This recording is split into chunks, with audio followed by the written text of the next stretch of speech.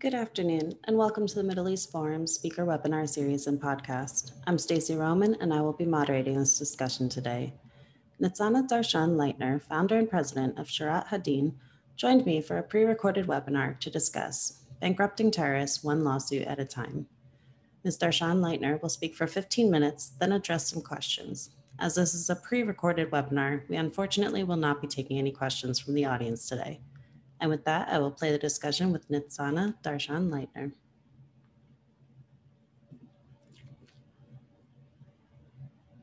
Thank you, Stacey, and hello, everyone. It's a pleasure for me to be here with you today. A short introduction for Sharat Hadin. It's a civil rights organization based in Israel that utilizes the court system to go after Israel's enemies through the courts. And we've been doing this for 20 years now, mainly fighting terrorism, and afterwards fighting everybody who threatens the Jewish state. And the answer is in the legal theater. I would like to focus today on the recent threat against the state of Israel, which is the International Criminal Court. We know that since 2012, the Palestinian Authority threatened Israel that if Israel does not agree to their demands, they will go to the International Criminal Court and indict Israel for war crimes. Why in 2012? Because that year, on September, in the General Assembly, they were able to upgrade their status to an observer state. As such, they had the liberty to sign their own treaty and to ask the court to join as a state member. And they did. In 2015, they broke up relationship with Israel, and they signed the Rome Treaty, went to the International Court, asked to become a state member, and they were accepted. So now for the past 5 years, the International Criminal Court has been doing a preliminary examination whether there are war crimes that Israel committed that they have the jurisdiction to indict them for. And the Palestinians brought before the court two allegations. One is that the IDF soldiers are using excessive force against Israel, against the Palestinians in their different operations. And the other one is that Israel builds settlements in the West Bank and therefore violates international law. We in Sharat Hadin were involved from day one, trying to obstruct any investigation and trying to tackle any intention of the court to go after Israel based on these allegations. We know that Israel has an answer to the first one. There is a principle in the court that if the investigated country runs investigation itself for the alleged crimes, the court lacks jurisdiction because the court does not want to be a supreme court on any country in the world. It just comes into to bridge gaps when there is nobody to investigate and nobody can bring to justice those war criminals. So we know that Israel has an answer for the first allegation because the IDF soldiers are not war criminals. Anything they do with full moral values. And if they do fail, and if there is a sudden mistake of their side, Israel authorities will immediately investigate them.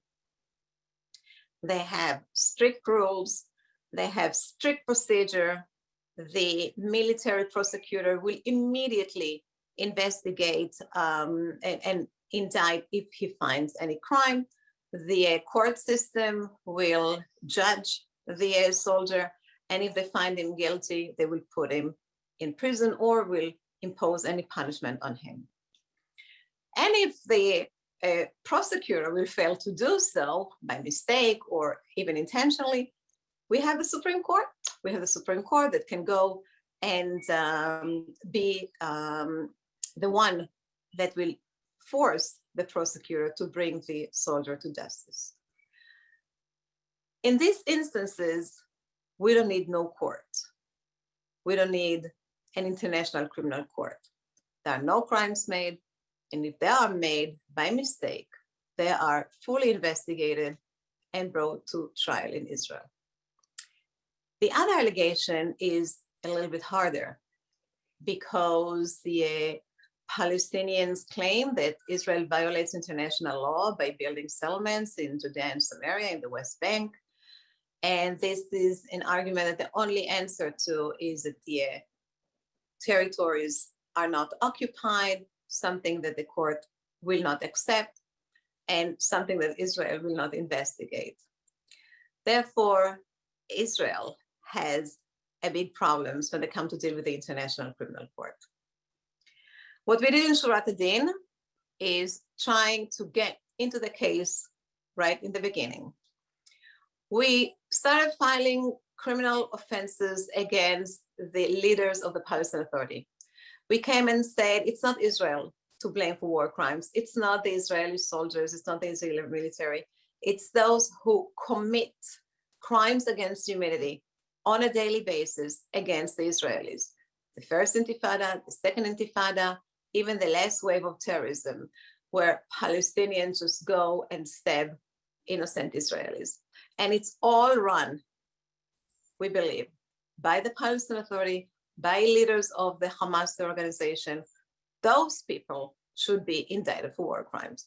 We brought war crimes complaints against Mahmoud Abbas, against Jibril Rajoub, against Khalid Mash'al, against Ismail Haniyeh, against all the leaders of the Palestinian Authority and the terror organizations. But we did not accept the jurisdiction of the court, meaning we don't think that the Palestinian Authority has a way to go into the court. They are not a state, not according to the international law. They don't have any right to step into the court.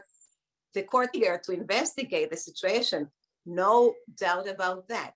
The chief prosecutor, Fadl Bensouda, has been saying since day one, since 2012, that the Palestinians have a right, they can go into the court. She promised to be objective and to take it based on evidence basis. She wants to do it. The court wants to dive in. The courts want to take the situation against Israel to court. But we don't think there is any jurisdiction.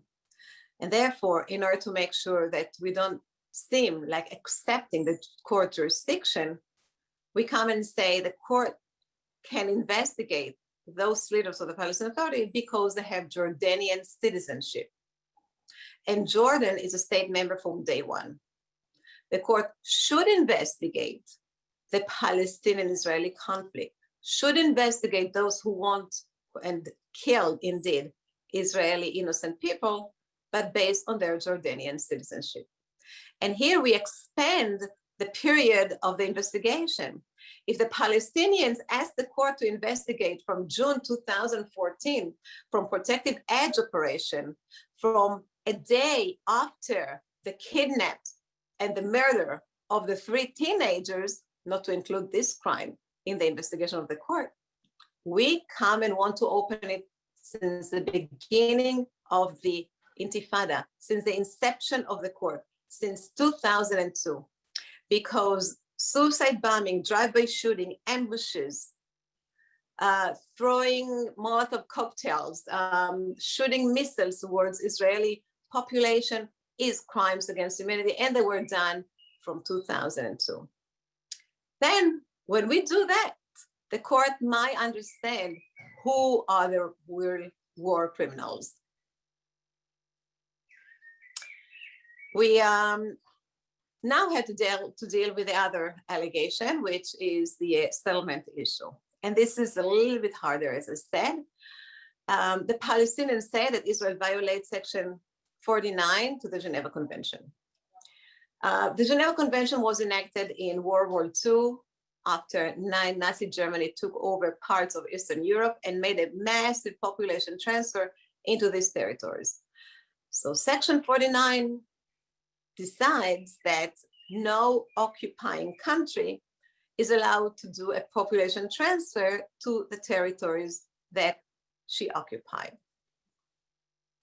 The Palestinians say that Israel, by building houses and encouraging Israelis to live in Judea and Samaria, are violating Section 49 because the territories are occupied.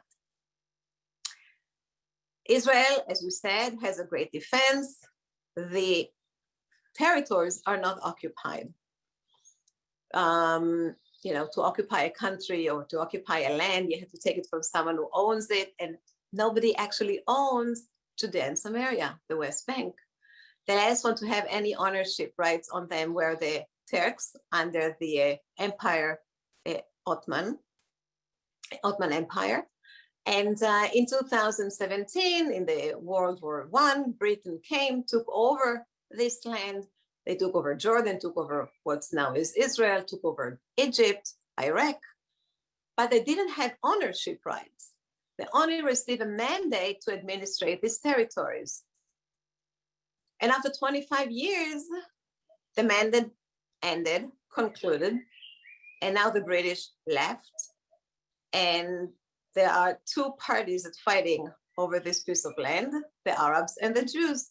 A war broke out, the Independence War, the 1948 war, lasted a year and a half and ended with a ceasefire. The ceasefire, the borders of this ceasefire was drawn in a green ink, and this is what its name comes from, the Green Line. But it had no political meaning, no political implications.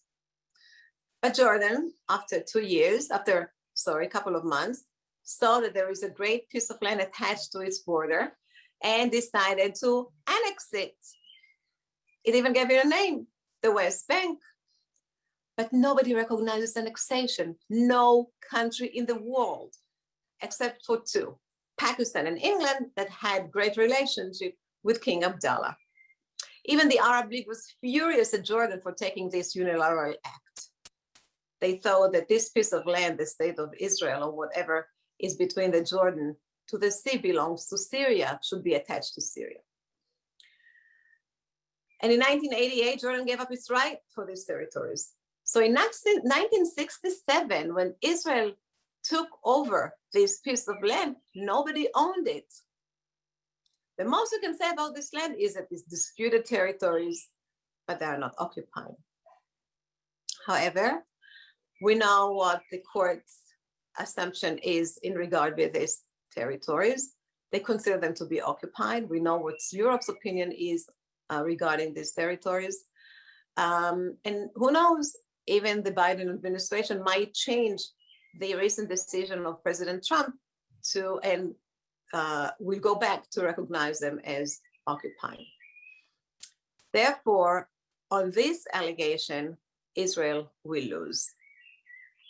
So we did in Shurat Adin, we're realizing that Israel is not the only country in the world to be blamed for occupying territories, that Turkey occupies northern Cyprus, and Morocco occupies Western Sahara, and Russia occupies Georgia. So we went and brought a work and complaint against Turkey for occupying northern Cyprus. And on 30-page long brief, we detailed what Turkey is doing in northern Cyprus, how they build universities, how they build hospitals, how they give tax incentives to their population to come and settle in northern Cyprus, exactly what Israel is doing in the West Bank. Now there are two complaints pending before the court, one against Israel for occupying the West Bank and one against Turkey for occupying northern Cyprus. We believe that the court will not indict Turkey for occupying northern Cyprus. Turkey is too dear to NATO, too dear to Europe. Nobody wants to deal with Erdogan. So the most the court can say about this dispute is that it's not under its jurisdiction. It's not for the court to get involved with. It's for the parties to resolve it among each other. Having said that, the court will not be able to rule different when it comes to the Israeli-Palestinian conflict. The court's hand will be tied. What the court did after 5 years of the preliminary investigation is coming finally with a decision to investigate Israel. The chief prosecutor, Fado Bensouda, asked the preliminary judge's chamber if there is jurisdiction, because she doesn't want to go through this whole investigation, and in the end will be found as lack of jurisdiction. The court came and authorized her to open investigation. Once again, the court said, it doesn't matter actually if the Palestinian Authority is a state according to the international law. It's enough that they signed the Rome Treaty, they have a status of an observant state, and they can join the court. The chief prosecutor just 2 weeks ago allowed Israel to check again whether Israel wants to do this investigation by itself, if Israel wants to investigate her own crimes. Over the weekend, Israel came with a decision after many hearings in the government, deciding not to collaborate with the court. Israel told the court very simply that they have no jurisdiction and they are not going to investigate any crimes. They are not going to collaborate with the court. We can't leave this thing open. We can't leave it only in the hands of the Palestinian, and therefore Shurat Adin will enter the case, continue its fight, continue what we did so far. We are going to increase the volume of communications we are filing against the leaders of the Palestinian Authority and the Hamas organization. We are going to flood the court with evidence of the victims from the Israeli side. And as I said, we are not going to limit it to 2014 on, but we're going to open it from 2002. And this will change the entire balance. We'll show the court who are the real war criminals. We'll deter the Palestinian Authority leaders that so far think that they are immune. Because if you read the chief prosecutor decision very carefully, she said she's going to investigate Israel.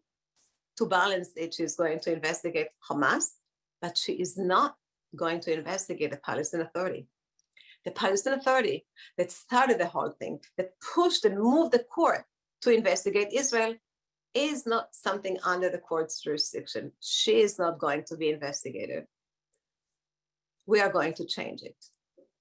We are going to court and bringing many, many indictments and communications based on the pay-to-slave policy of the Palestinian Authority. We have precedents in the court itself that incitement to terrorism considered to be a crime against humanity. It's a crime that the court investigates. We saw it in Rwanda, where the leaders over there incited to genocide through the radio, just through the media. So if you incite to terrorism vocally and get charged with war crimes, if you pay for terrorism, you will be indicted for genocide. This is in order to deter the Palestinian Authority's leader, perhaps to lay back and not to push the court to go forward. It's a real threat. We know that once the court will start its investigation, they will issue indictments, they will issue arrest warrants against Israeli soldiers, against Israeli officers. They're not going to indict the state of Israel. They have only jurisdiction to indict personalities. They're going to go after individuals. They're going to go after Israeli officials. These arrest warrants will be honored by all states members of the court. We're talking about 128 states that will have to honor these warrants. Israeli soldiers will not be safe traveling around the world. Israel will be under sanctions to collaborate with the court, to indict those individuals. If the court will continue with this investigation, it will be a game changer. Therefore, we have to fight it vigorously. We will not let any day go without us in Shorat Hadin fighting back. We will not let a court in Europe to decide where Israelis can live, where Jews can settle, where the border of the Israeli state will go through. We'll have to fight it because we are a sovereign state and we want to live safely in our borders, and no international tribunals ever will determine the rights of the Jewish people to its own country.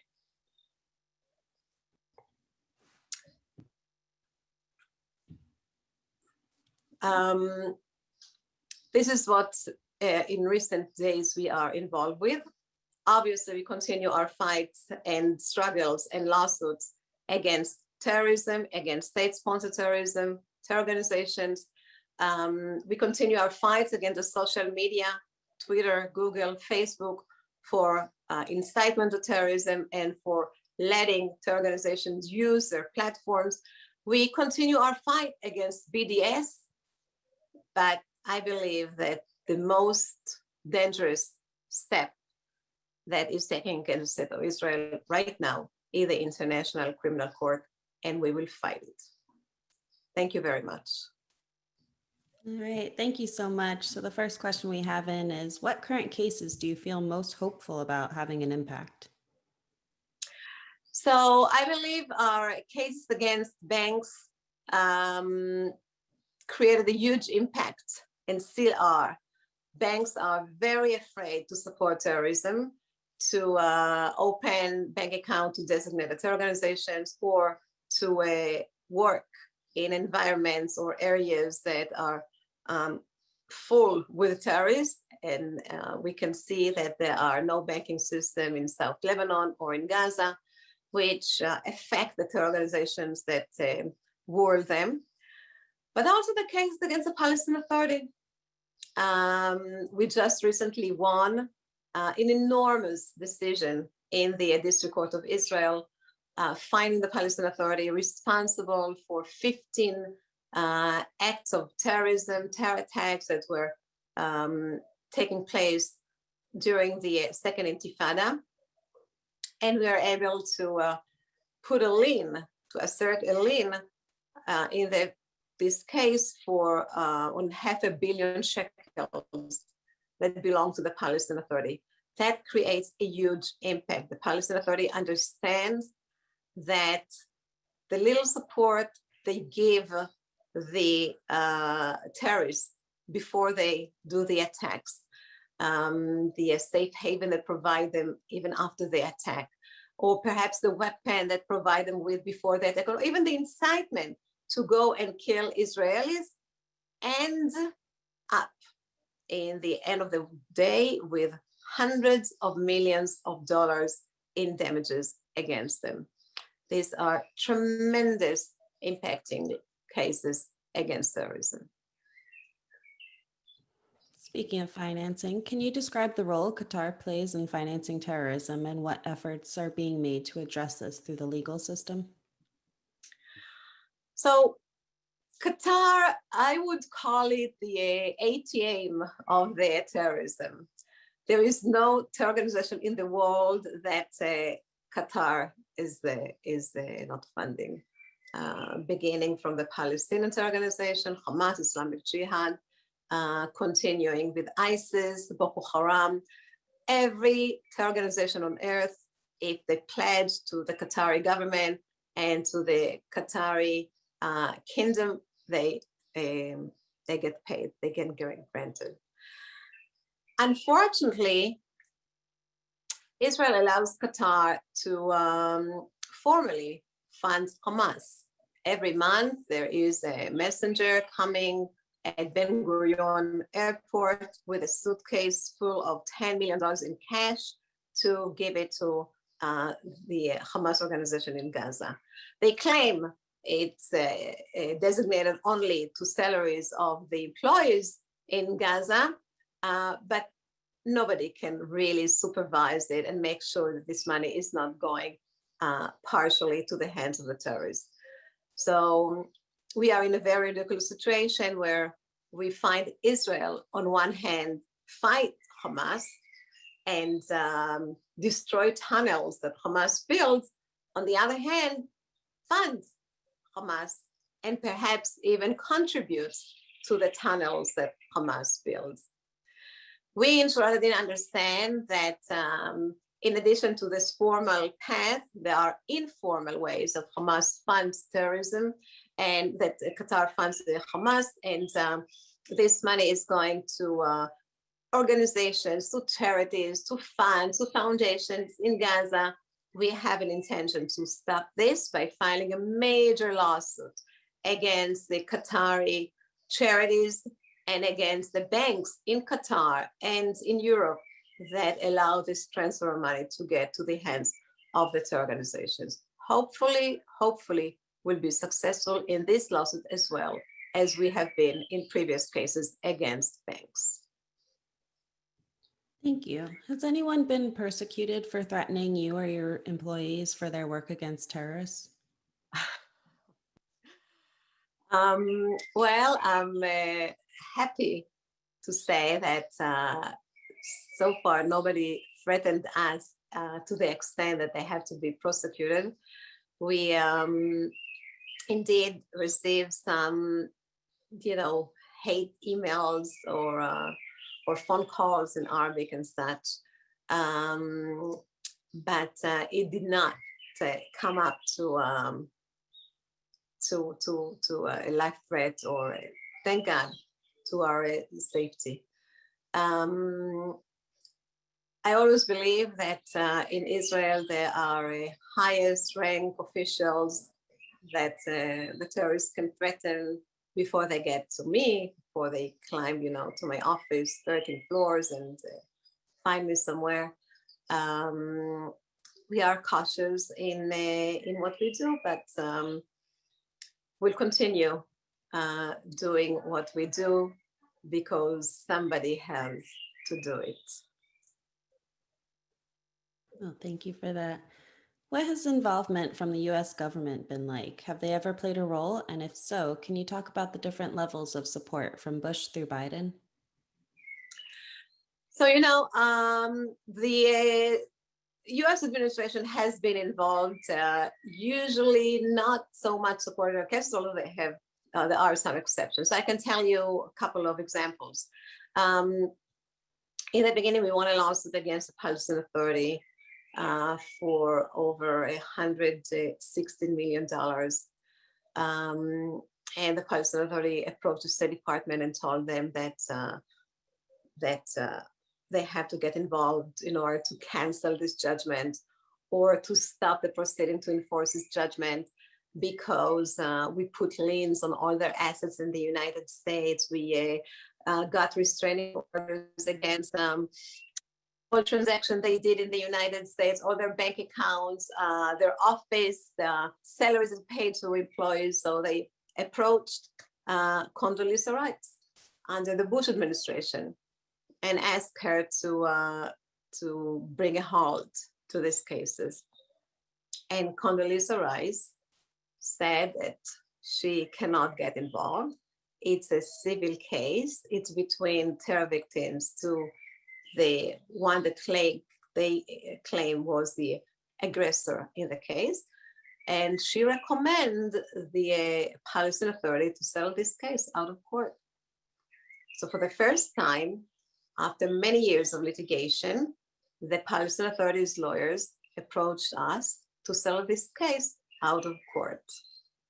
And that was a beginning of many cases to settle after that. On the other hand, Obama's administration got involved in another case that we had against the Palestinian Authority. That was a case that we filed in 2004, and after 11 years went to trial. It was a case that was filed on behalf of 10 families that lost their loved ones in terror attacks during the Second Intifada, where all the terrorists belonged to the Palestinian Authority. They were employees of the Palestinian Authority, and the Palestinian Authority actually paid them salary. The Palestinian Authority arguments when the trial started was that indeed these terrorists were its employees, but they were rogue employees. They did the attacks after work hours. They weren't authorized to kill Jews. It wasn't their policy to kill Israelis. But when the trial started, they found it hard to explain to the jury if they were rogue employees, how do you keep paying their salary until today? These terrorists who now are prisoners in the Israeli jail continues to receive a salary every month. They promoted in rank every 3 years. The Palestinian Authority pays stipends to the families of the suicide bombers. They call streets and town squares on the names of the terrorists. This is not how you treat rogue employees. This is not when your policy is against killing Jews. So when the trial ended and the jury came back, there was no wonder that they found the Palestinian Authority responsible for all these terror attacks and gave us a judgment for $655 million. The Palestinian Authority was very upset. They hired a new lawyer from New York to file an appeal. And in the United States, in order to file an appeal, you have to post a bond for the entire amount of the judgment. The Palestinian Authority claimed that they don't have $655 million to post as a bond. They approached the State Department for help, and the State Department, under Obama's administration, helped. They entered a letter of interest to the court, saying that the Palestinian Authority is an asset of the United States in the Middle East. They don't want it to go bankrupt, and they asked the court to be considerate, and the court was. Instead of $655 million, the court imposed only $10 million bond. So now the Palestinian Authority was free to argue its appeal, and they did not argue against the verdict of the jury or the evidence brought before them or the testimonies of the experts or of the witnesses. They argued one technical allegation: personal jurisdiction. They came and said the Palestinian Authority is not present in the United States. They don't run business in the United States. They don't have representation in the United States. Therefore, there is no personal jurisdiction. And the court had a dilemma, because on one hand, we filed this case based on the Anti-Terrorism Act, which is a law that allows American citizens that were killed or injured in terror attacks abroad to bring their case in the United States. It's an extraterritorial jurisdiction law. On the other hand, the American Constitution, the requirement for due process. But having before them the letter of the State Department saying that, in other words, whatever you impose the Palestinian Authority to pay, they don't have the money to pay, the Court of Appeal went and vacated the judgment. We went to the Supreme Court, and the Supreme Court, knowing that there is a new pharaoh that didn't know Joseph, now it's under Trump administration, asked the State Department if they have a different opinion, if the law indeed is constitutional. But the State Department under Trump came and said the law is not constitutional, that you cannot bring this sort of cases against the Palestinian Authority in the United States. There is no personal jurisdiction.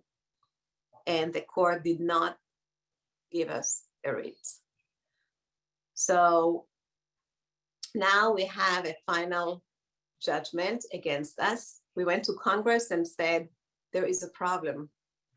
There is a problem because we filed these cases and litigated for 11 years based on the law that you legislated, which was a very well-intended law, but now the Supreme Court found it unconstitutional. So you have to fix the problem. And the way to fix the problem is to legislate a law to reinstate personal jurisdiction. You have to come and say that the Palestinian Authority, if they want to continue to receive aid from the United States government, have to agree to personal jurisdiction when it comes to terror victims litigation. And I'm happy to say that the Congress passed the law. President Trump signed up of the law. And now the Palestinian Authority has to consider whether they want to continue receiving aid from United States government. We are back in the game due to this change of the law. Wonderful. Well, our last question here is, where can our viewers follow your work? Well, we have a website, israellawcenter.org, or if you Google Shurat Hadin, it will immediately come up. On the website, you will get all the updates about our work. Please join our email list. We send a newsletter every week, updating our members and supporters about the work, about decisions that we received, about cases that we file, about any development that has to do with our work. And you can follow up on Facebook, you can follow up on Twitter, on YouTube, on Instagram, all the social media. And thank you really for this question, because I would like everyone to know what we do, to understand that there is a fight for civilians, for regular people, for professionals, for laymen, for everyone, to help the state of Israel. Private people build the state of Israel. Private people have to keep it safe. This is our job, and this is a privilege for the entire Jewish community to come and join us with this. All right. Well, thank you so much. We've reached the close of our webinar. Thank you again for taking time to speak with us today. Thank you very much, Stacy.